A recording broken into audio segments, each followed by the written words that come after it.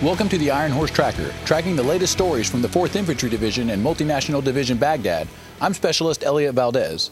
Improved security in the Taji district has led to the opening of a new police station. Specialist Christopher Herff tells us how Taji is keeping the peace. The security of the Shad al-Taji district is improving thanks in part to a recent police station opening in the area. The Baghdad Iraqi police commander spoke at the ceremony addressing the security of the people, the importance of the new station, and what it will bring to the region. He also said that the station will keep peace by imposing the law for everyone, regardless if they are Sunni or Shia. Multi-National Division Baghdad 2nd Stryker Brigade Combat Team 25th Infantry Division Commander, Colonel Todd McCaffrey, says that just over a year ago there were hardly any businesses open and people lived in fear of terrorists. Colonel McCaffrey credits the peace and stability of the area to the work of the Iraqi security forces, which include the Iraqi police, Iraqi army, and a security group known as Amna al-Iraq, or the Sons of Iraq. The new Taji police station brings over 500 new police officers to enforce the law and keep the district safe. Reporting from Multi-National Division Baghdad Public Affairs, I'm Specialist Christopher Herff.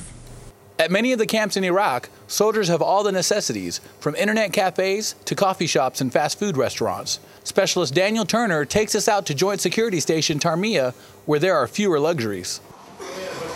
These Multi-National Division Baghdad soldiers from the 2nd Stryker Brigade Combat Team, 25th Infantry Division's 1st Battalion, 14th Infantry Regiment, live at Joint Security Station Tarmiya, where they have pooled their unique talents together to make a home out of this complex. Mortar Gunner Team Leader Corporal William Blackburn says the fire pit is one of his favorite things about JSS Tarmiya. Fire pit makes a nice little place for people to wind down and hang out. It gives you a chance to kind of talk about back home or what's going on. Corporal Blackburn says another key factor at the JSS are the Combat Logistics Patrols, or CLIPs, which bring in supplies such as food and water.